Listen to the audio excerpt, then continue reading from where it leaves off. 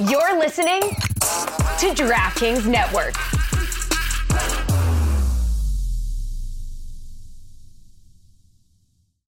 This episode is brought to you by Shopify.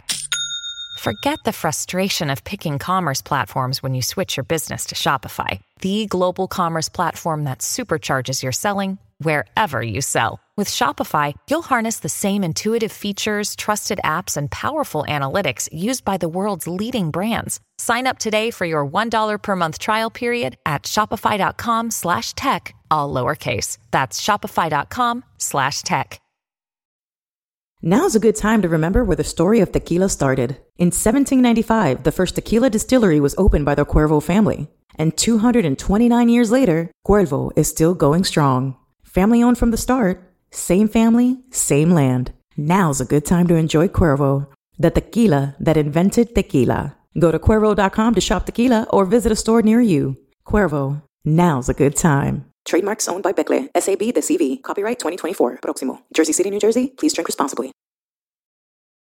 Families have a lot going on. Let Ollie help manage the mental load with new cognitive help supplements for everyone 4 and up, like delicious Lolly Focus Pops or Lolly Mellow Pops for kids. And for parents, try 3 new Brainy Chews to help you focus, chill out, or get energized. Find these cognitive health buddies for the whole fam at ollie.com. That's OLLY.com. These statements have not been evaluated by the Food and Drug Administration. This product is not intended to diagnose, treat, cure, or prevent any disease.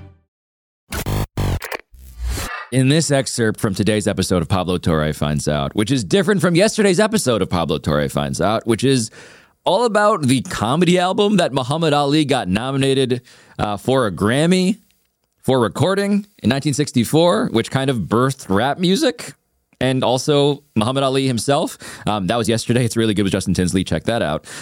This is different from that. It's also just an excerpt from today's episode. You should know that too. And in this excerpt, this taste, I give you Mina Kimes and Dan Le Batard and a way better Elmo than Jeff Passan. That's right. F*** you, Passan. We got a new Elmo.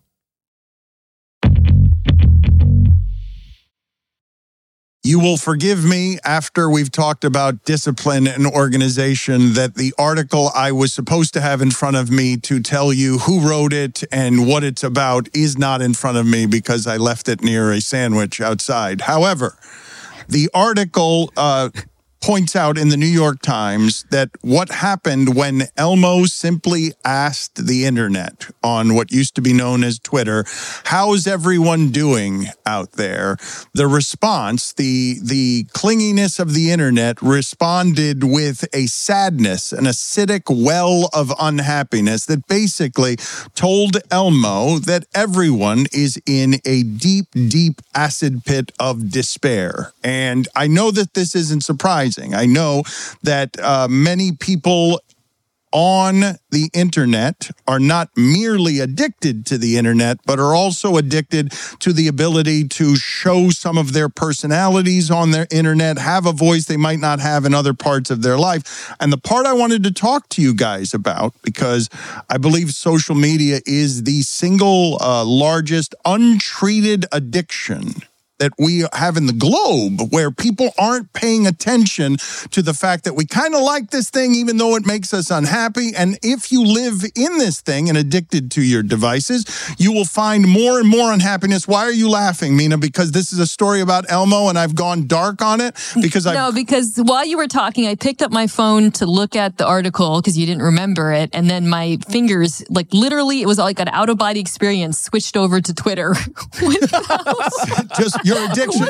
Okay. I literally just instinct drove them. Sorry. This is a podcast and also an intervention. Yeah. And so, but I want to talk about what's happening all over the globe in a way that we all understand. If we were all wandering around addicted to heroin, we would understand that there was a health consequence to this. And if we're wandering around addicted to something that foments so much unhappiness that it metastasizes when an Elmo character merely asks how you're doing, this has to be treated. Unhappiness, mental health, combined with an addiction, all of this, even through a cartoon character, should alarm us on what's happening in the world right now, where people are everything from broke to broken.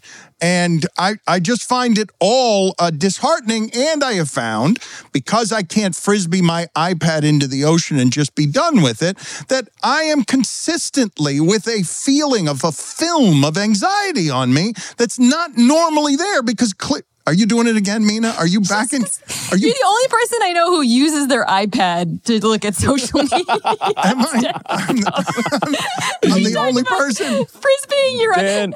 Dan is at a concert videotaping it with an iPad. He is that guy. It's just a bigger screen. I need a bigger screen because I'm not just old. I'm not just old technologically. I need a bigger screen with bigger fonts. The phone's too small. My hand's too big. Whenever he sends texts and it's always an adventure to what account is it going to come from? I assume if it comes from your email, you've typed it on your iPad. And all you got to know about his email this is not what this is about. AOL. Oh, stop it. I've got a Meadowlark Media email now. I've I've graduated from AOL, but occasionally I'll slip in there if I'm on the iPad. That's not what this is about. That's not what this is about. Stay on point. Do not point your finger at me and laugh at me. Do not point and AOL. God damn you. We're interrupting Dan's presidential campaign speech by laughing at him. Am I wrong? Did you not read the story? Elmo stories don't make me sad. They don't make me sad. This one made me sad. It's just very on the nose. Like all of this is clearly the thing that I talked about sports before is like sometimes you do something often enough such that you immediately know what's bullshit or not. You don't have to fake being informed about it. We all know this is real. And it does take a cartoon character to be like, yeah, the accidental therapist where everybody's actually saying the truth while joking. Earlier, I was talking about time management. I think we have to say, everyone has to be very, everybody.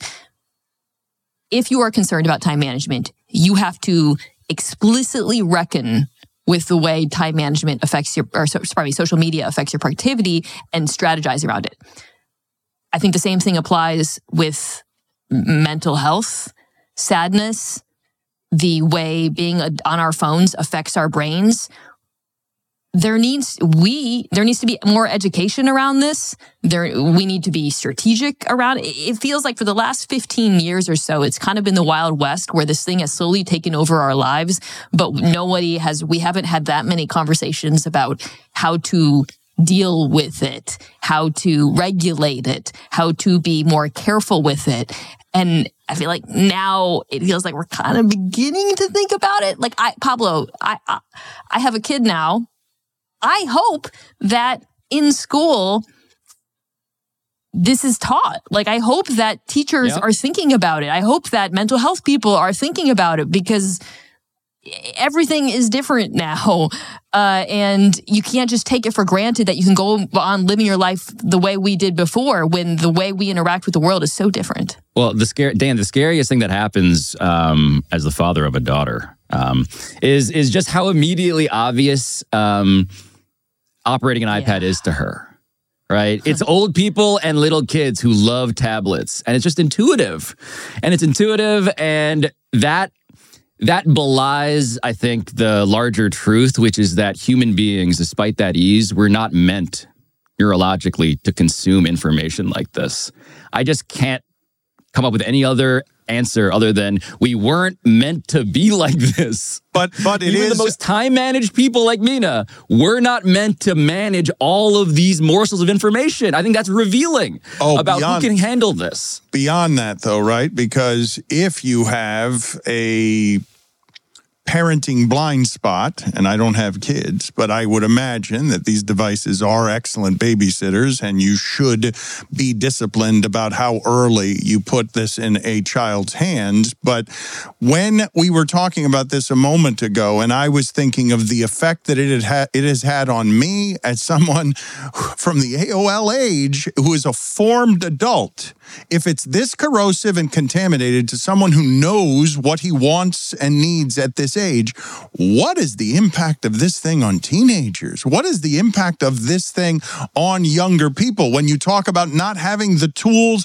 the education to properly identify this, if I told the audience right now, do you realize that everyone listening to this that you know is addicted to something we know is, at least in part, unhealthy? If it was anything other than social media, there would be alarms going off all across the globe on this is a huge crisis. This is a crisis for future generations because this is so corrosive and it is so unknown in spots that we are rotting our young people. Because I'm telling you, I have difficulty with it when I'm a otherwise confident, formed adult that finds myself plagued by certain anxieties that weren't there before. They just weren't there, that this thing is responsible for. It is still unappreciated, I think, how significant of a problem it is, to your point, Dan. And I, just speaking for myself, there was a point last year where some people were making videos about me or whatever, and I was looking at it and I broke down in tears. I remember I was about to go for a run and I sat down and I opened my phone and I looked at it and I started crying. And then I remember I called my friend Mike Golick Jr.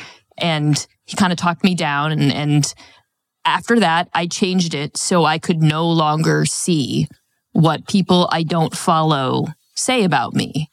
And you not, it probably increased my happiness from that point on by 25% in real life. And I bring up this example to sort of, I guess, get at where I think we have to go, which is we need people, experts, teachers, parents, whatever, to develop these types of strategies for everyone. That's just a concrete example of something I had to have an intervention in how I use the internet because it was affecting my mental health. I think those sorts of strategies are needed for children, teenagers, adults, because it feels like a crisis to me. It makes me long, to come full circle here, for the days of AOL. Yeah. Where there were walls around our audience. One of the issues, of course, is that everybody's perpetually talking to people they don't mean to talk to. And we're now also overhearing conversations that, in Mina's case, were deliberately meant to torture her. But even the ones that aren't targeted at us can be exhausting and affect how... There was that chart recently that was staggering about Gen Z, men and women, boys and girls, just the political divergence of boys becoming conservative, girls becoming liberal along these standard political axes. And I have to imagine that just the way that the algorithm is sorting us like an evil sorting hat, we don't want that. We don't want that degree of difference. And it reminds me that Mike Golick Jr. is a great person to call in that circumstance. And he's maybe second only to this person. Elmo wants to know why everyone is so angry. Elmo has been pondering the secret sadness hiding inside everyone living in modern society. And what Elmo wants is everyone to be happy. But we live in a dystopia where everyone assumes everyone is lying. And the only thing I believe is that everyone is sad. It makes Elmo regret capitalism. Elmo wants to burn capitalism to the ground. Who will join Elmo in the revolution? Because Elmo is tired of this shit. Whoa. Chris, nailed that. Sorry, Elmo. Yeah, thank you. My bad, yeah. That was really good. That was shockingly good. Shockingly good. Not as good as my Cookie Monster. God. 10 takes. It only took 10 takes.